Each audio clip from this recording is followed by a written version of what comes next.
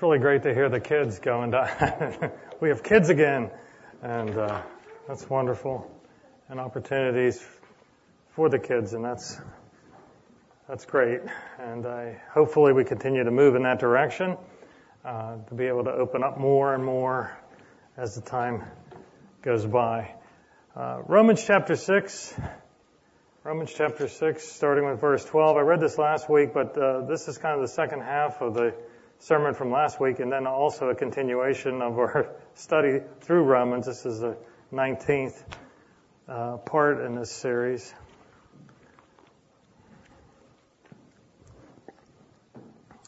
Romans chapter 6, starting with verse 12, I'm going to go read through verse 18. Let not sin, therefore, reign in your mortal bodies to make you obey its passions. Do not present your members to sin as instruments of unrighteousness, but present yourself to God as those who have been brought from death to life, and the members of your members to God as instruments of righteousness. For sin will not have dominion over you, since you are not under the law, but under grace. What then?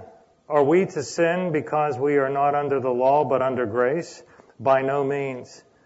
Do you not know that if you present yourself to anyone as obedient slaves, you are slaves to the one whom you have obeyed, either of sin, which leads to death, or obedience, which leads to righteousness. But thanks be to God that you who were once slaves to sin have become obedient from the heart to the standard of teaching to which you were committed. And having been set free from sin, you have become slaves of righteousness.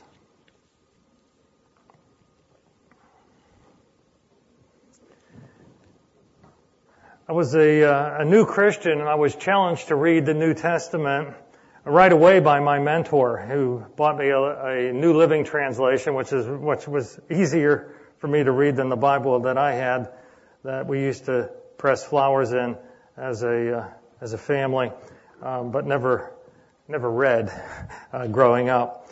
And so it was very interesting to me to follow the life of Christ and to read through those Gospels. The next thing he challenged me to was to find a Bible-believing church that preached the gospel of Jesus Christ. And I found that in a little Baptist church up in Slippery Rock. But to be honest with you, I was a little leery because I was always told growing up never to go into a Protestant church or I might die.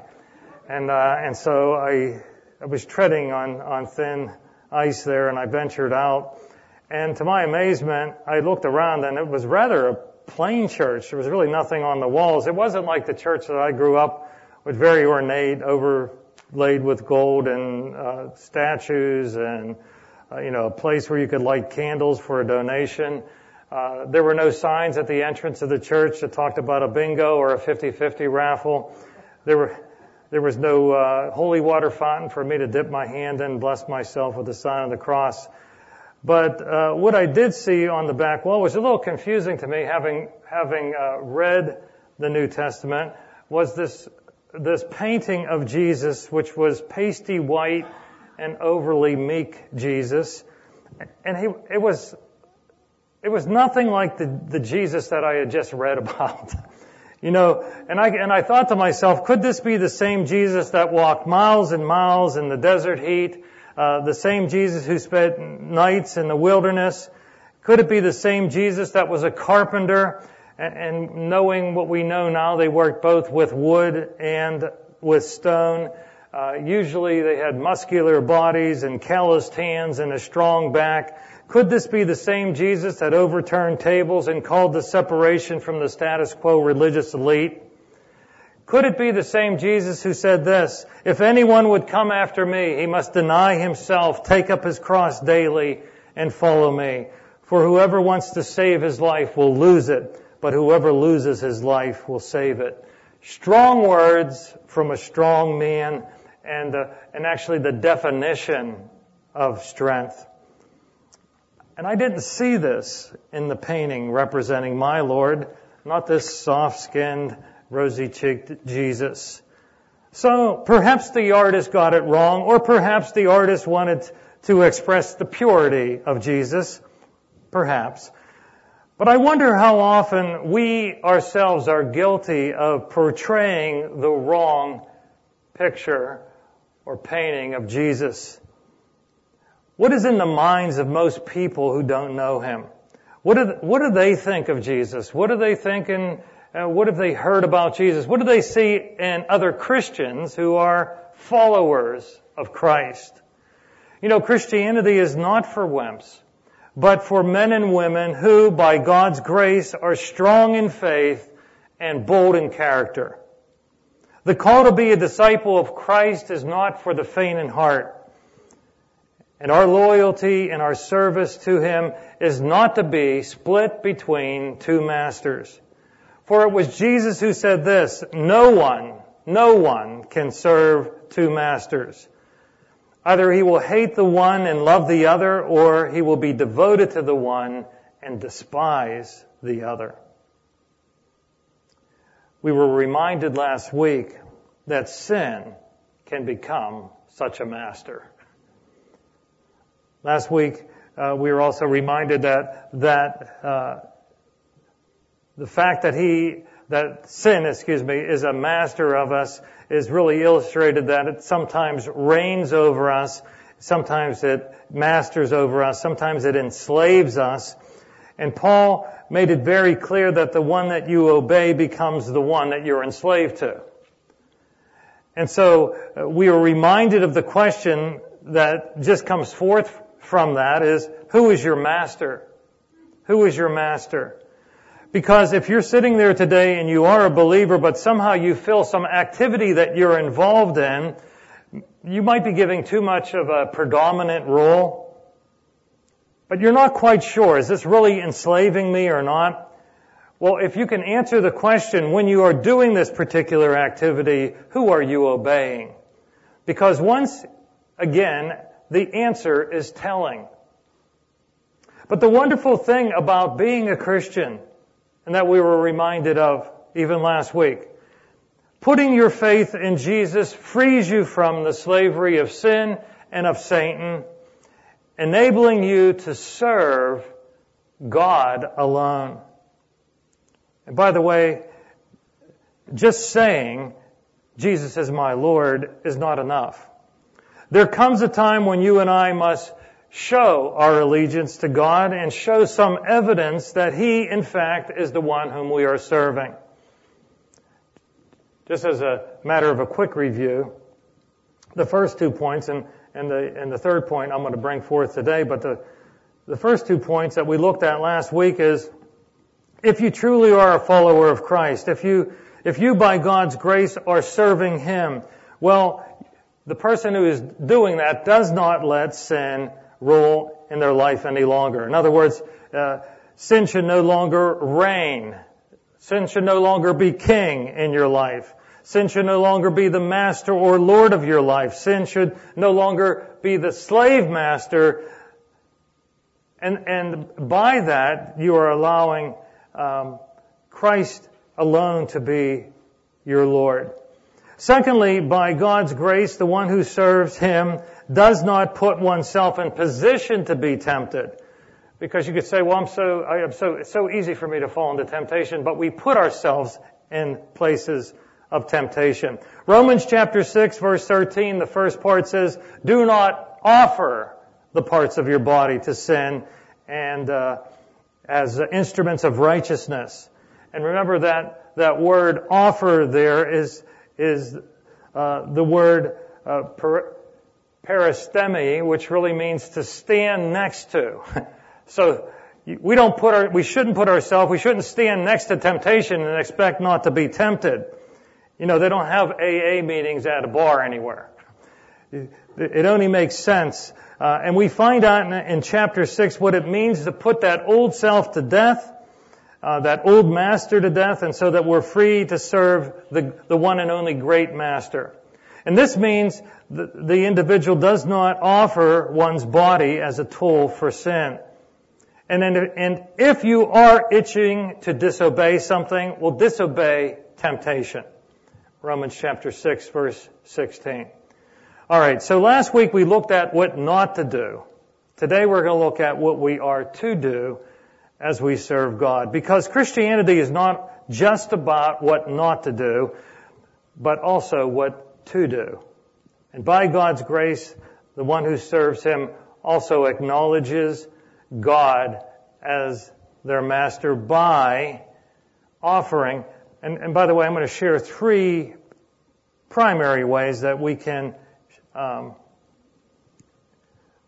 really serve God as our master. And the first way really is we offer our will to God. We offer our will to God. That's found in Romans chapter 6, verse 13, and I'll put it up here. But rather offer yourselves to God as those who have been brought from death to life. Offer yourselves to God as those who have been brought from death to life. From death to life. That death is dying to self and dying to sin and dying to the control that Satan once had. And that takes us being completely broken by God and before God. We have to become contrite before Him. You are now ready for Him to put you back together and make you whole the right way. This is you placing yourself on the altar and saying to God, use me. And He will. This is a very critical step for the child of God. And what you're doing is you're saying, I am offering myself. I'm not bringing a lamb. I'm not bringing money. I'm not bringing a sacrifice. I'm bringing myself. And it reminds me of what David had to do. Remember, he had to repent from many sins. And Psalm 51 is a very penitent psalm. And in that psalm, he reveals something. You do not delight in sacrifice, David says, or I would bring it. You do not take pleasure in burnt offering. The sacrifice of God is a broken spirit, a broken and contrite heart. O God, you do not despise. God wants us. He wants our heart. He wants our will. He wants us to yield to Him. And that allows that transformation to take place, that transformation that Barb was referring to earlier. Romans chapter 12, verses 1 and 2. We're not there yet, but we can be reminded of what we have to look forward to. Therefore, I urge you, brothers, in view of God's mercy, to offer your bodies as living sacrifices, holy and pleasing to God. This is your spiritual act of worship. Do not conform any longer to the pattern of this world, but be transformed by the renewing of your mind. Then you will be able to test and approve what God's will is, His good, pleasing, and perfect will. Offering yourselves to God is us coming to a point in our lives and saying, I am here as a sacrifice to you, O God. I am a living sacrifice. Every part of me, everything that you want to do, just do it through me. I'm sacrificing my will and my desires, what I like, for what you want. I long for you. And this means us doing it willingly. You know, it's interesting. D.L. Moody humorously said, the problem with living sacrifices is they can crawl off the altar. And we are tempted sometimes to say, oh, what did I get myself into? But it's a wonderful place to be on the altar of God as a living sacrifice. And so the application is us relinquishing your will completely to Him. That's what we need to do. We need to relinquish our will completely to God. Here I am. And by the way, when you do this, when you just offer your whole being over to God, that kind of ends complaining and frustration. Because I'm not here to be content, but I'm here and I'm free to serve. We are willing slaves. And willing slaves, they don't get to complain because we signed up for this. Secondly, to acknowledge God as our master, we should be offering one's body to God. And that's our physical body. Look at verse 13, the latter part, and it says this, and offer the parts of your body to Him as instruments of righteousness. Let your hands, your feet, your mouth, all of you be used for God. All of our bodies are to be instruments of righteousness. You know, our bodies can get us into a lot of trouble, or they can glorify God. It depends on how we use them. Self-control is a gift of the Holy Spirit. And that self-control that is gifted to us by the Holy Spirit allows us to tame this beast of ours. Because our flesh just wants to serve itself continually. Dick Purnell used to say, or use the expression, down flesh, when he was tempted. And that's because apart from the Holy Spirit's control, our flesh is like a beast that we possessed. And so we each have a divine longing to be used by God. The gifts that He has given us are inside of us, and they're just dying to get out to be used because they are spiritual, and the Holy Spirit is calling them forth. And so we don't want to grieve the Holy Spirit. We don't want to not use the gifts that He has given us. And those spiritual gifts many times use our physical body. And if you feel like your body is not being used to serve God, then perhaps you just need to spend a time in prayer before God and just allow the Holy Spirit to reveal to you any sin that is in your life, and then simply ask for forgiveness for that sin and ask for a fresh filling of the Holy Spirit. Lord, cleanse me from all unrighteousness. Give me a clean heart, O Lord. Renew a right spirit in me. Because we want to be clean vessels. We want to be clean instruments. We want these bodies to be cleansed by Him and able to use. And God, like a good surgeon, won't use dirty instruments. But He wants us to be cleansed, and He will cleanse us. And so the application for us is to use the members of our bodies to serve God and to serve others that He instructs us to serve. Lord, use my hands today. Use my feet, my mouth, my mind, my eyes. My body is here for you to use for your good purpose. Are the parts of your body under the control of the Holy Spirit? What does this mean? What will this look like? Well, I don't know. It depends on what the Holy Spirit is instructing you to do. As you're quiet before Him, say, Lord, what would you do? And you remember your giftedness. You remember the abilities even that He's given you. Maybe it means bringing a meal to somebody. Maybe it means driving over. I don't know with this COVID if you can do this or not, but just to go visit somebody or wave through the window or do whatever you can. Allow your ears to be able to listen to somebody. Don't do all the talking, but hear from others who are in need. Let your eyes become the eyes of Christ, where you see the needs and you respond. Go to where God directs you. Are your eyes serving God, or are they serving sin? You see, your eyes can be used for good or for evil. What are you setting before your eyes?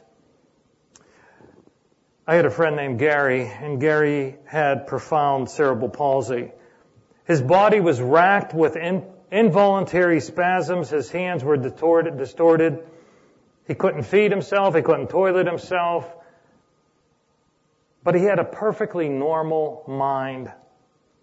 He came to Christ through a woman that Linda and I were able to lead to Christ. And I remember him saying over and over again with every visit, follow-up visit I did with him, he said, Dan, I don't know how God can use me. And he would be saying that, and his arms would be flailing. And he said, how could He ever use this body? Well, God had given him a brilliant mind, and you know what he would do? For hours, and I mean hours, he would go to God in prayer for other people. I believe that Gary was moving mountains sitting in a wheelchair. His biggest frustration, he would say, after 3 or 4 hours, sometimes he would fall asleep. When was the last time you fell asleep after hours of prayer? For some people, it only takes about 10 minutes and they're out. I think of what Gary would do if he could. What are you doing with your body, able-bodied as you are? Thirdly, we acknowledge God as our master by being obedient to him, by being obedient to God. And that final part of verse 16 says obedience which leads to righteousness. Someone might say, I just wish I knew what God wanted me to do and I would do it. Well, let me ask you the question, where can you go to find the will of God that he wants you? Where do you find out what God wants you to do? Well, we know that we can spend time in his word. And if you're daily in the Word, it's like the Lord speaks to you through the Word and shows you what to do. You have to become silent before him and listen in prayer. Sometimes we just all talk in prayer and instead of just meditating on God or on his Word. And guess what? He speaks to your heart. But when he does speak to you and he shows you what he wants you to do it. Obey him. I'm reminded of a story of King Saul. Remember in the Old Testament, he was disobedient to the Lord. The Lord had commanded him to kill all of the livestock of the enemy.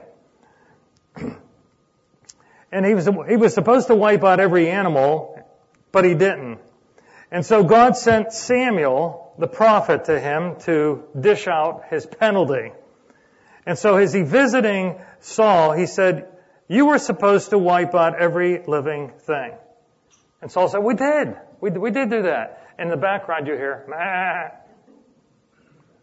So did you hear something? No, it's just the door. It's creaking. You know, hear that?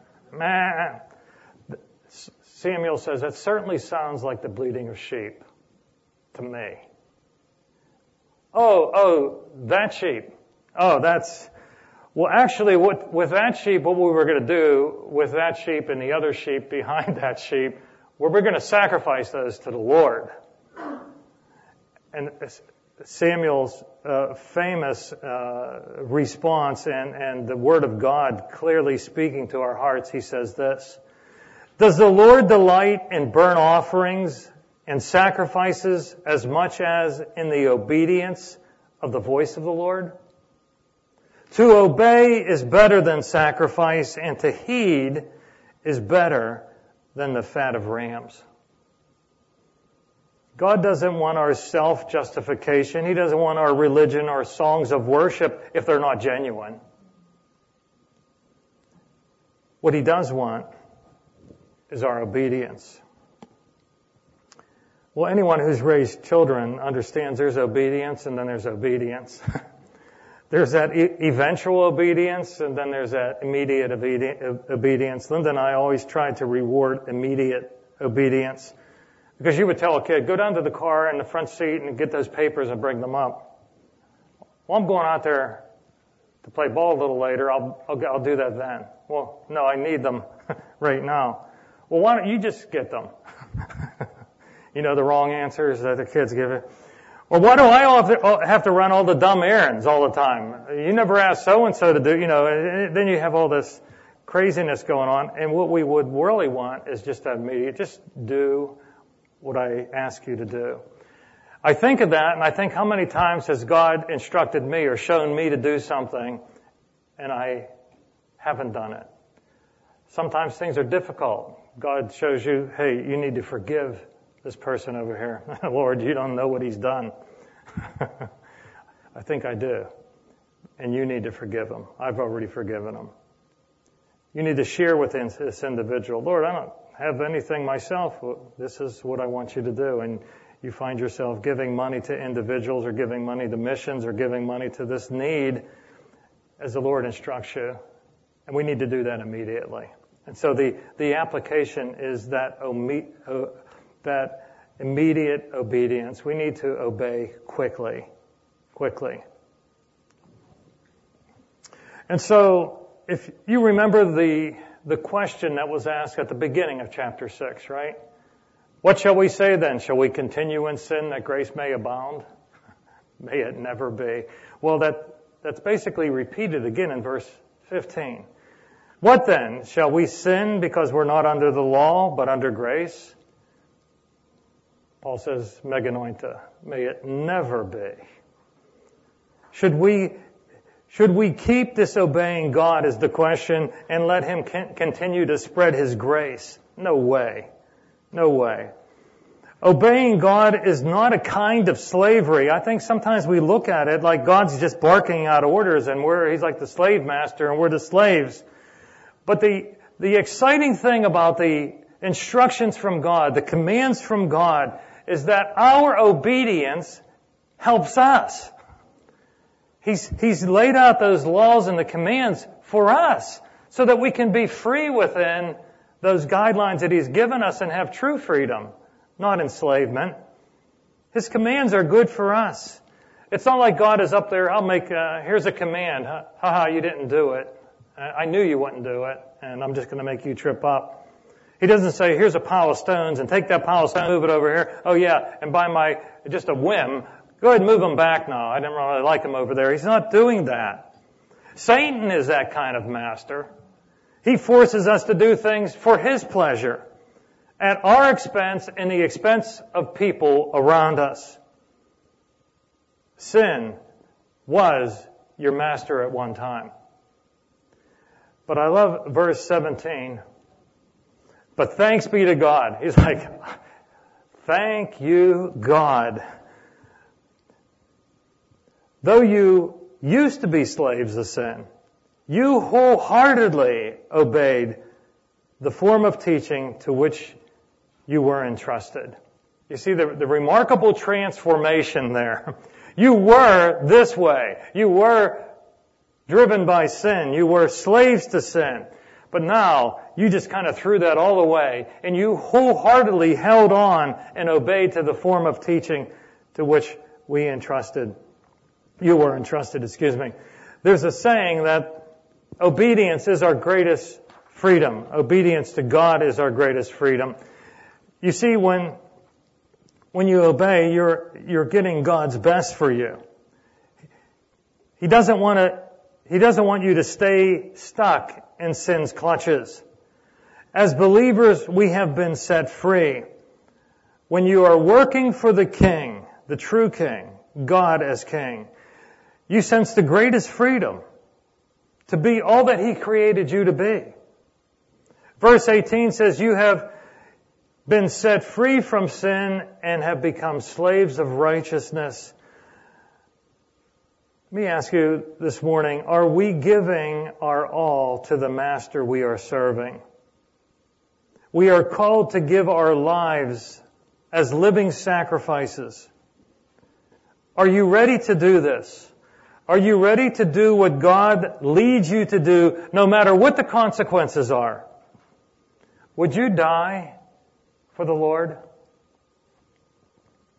Jesus was no wimp, and nor shall we be. What view of Jesus are the people around you seeing by the life that you're living? I think many times we spend a lot of time on things that are worthless. William Morrell, back in 1911, wrote a song, "Rise Up, O Men of God."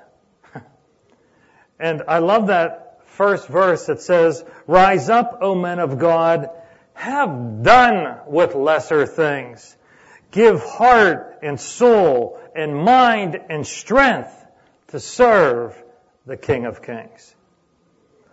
Anything that we do serving the prince of this world, is lesser things. Anything we just do out of selfish desire are lesser things. Anything we even do with good intentions away from the heart of God are lesser things. Let's get involved in kingdom work, and let's let other people see the true picture of Christ. Let's get our hands dirty. It's okay to get your hands dirty. It's right to get your hands dirty.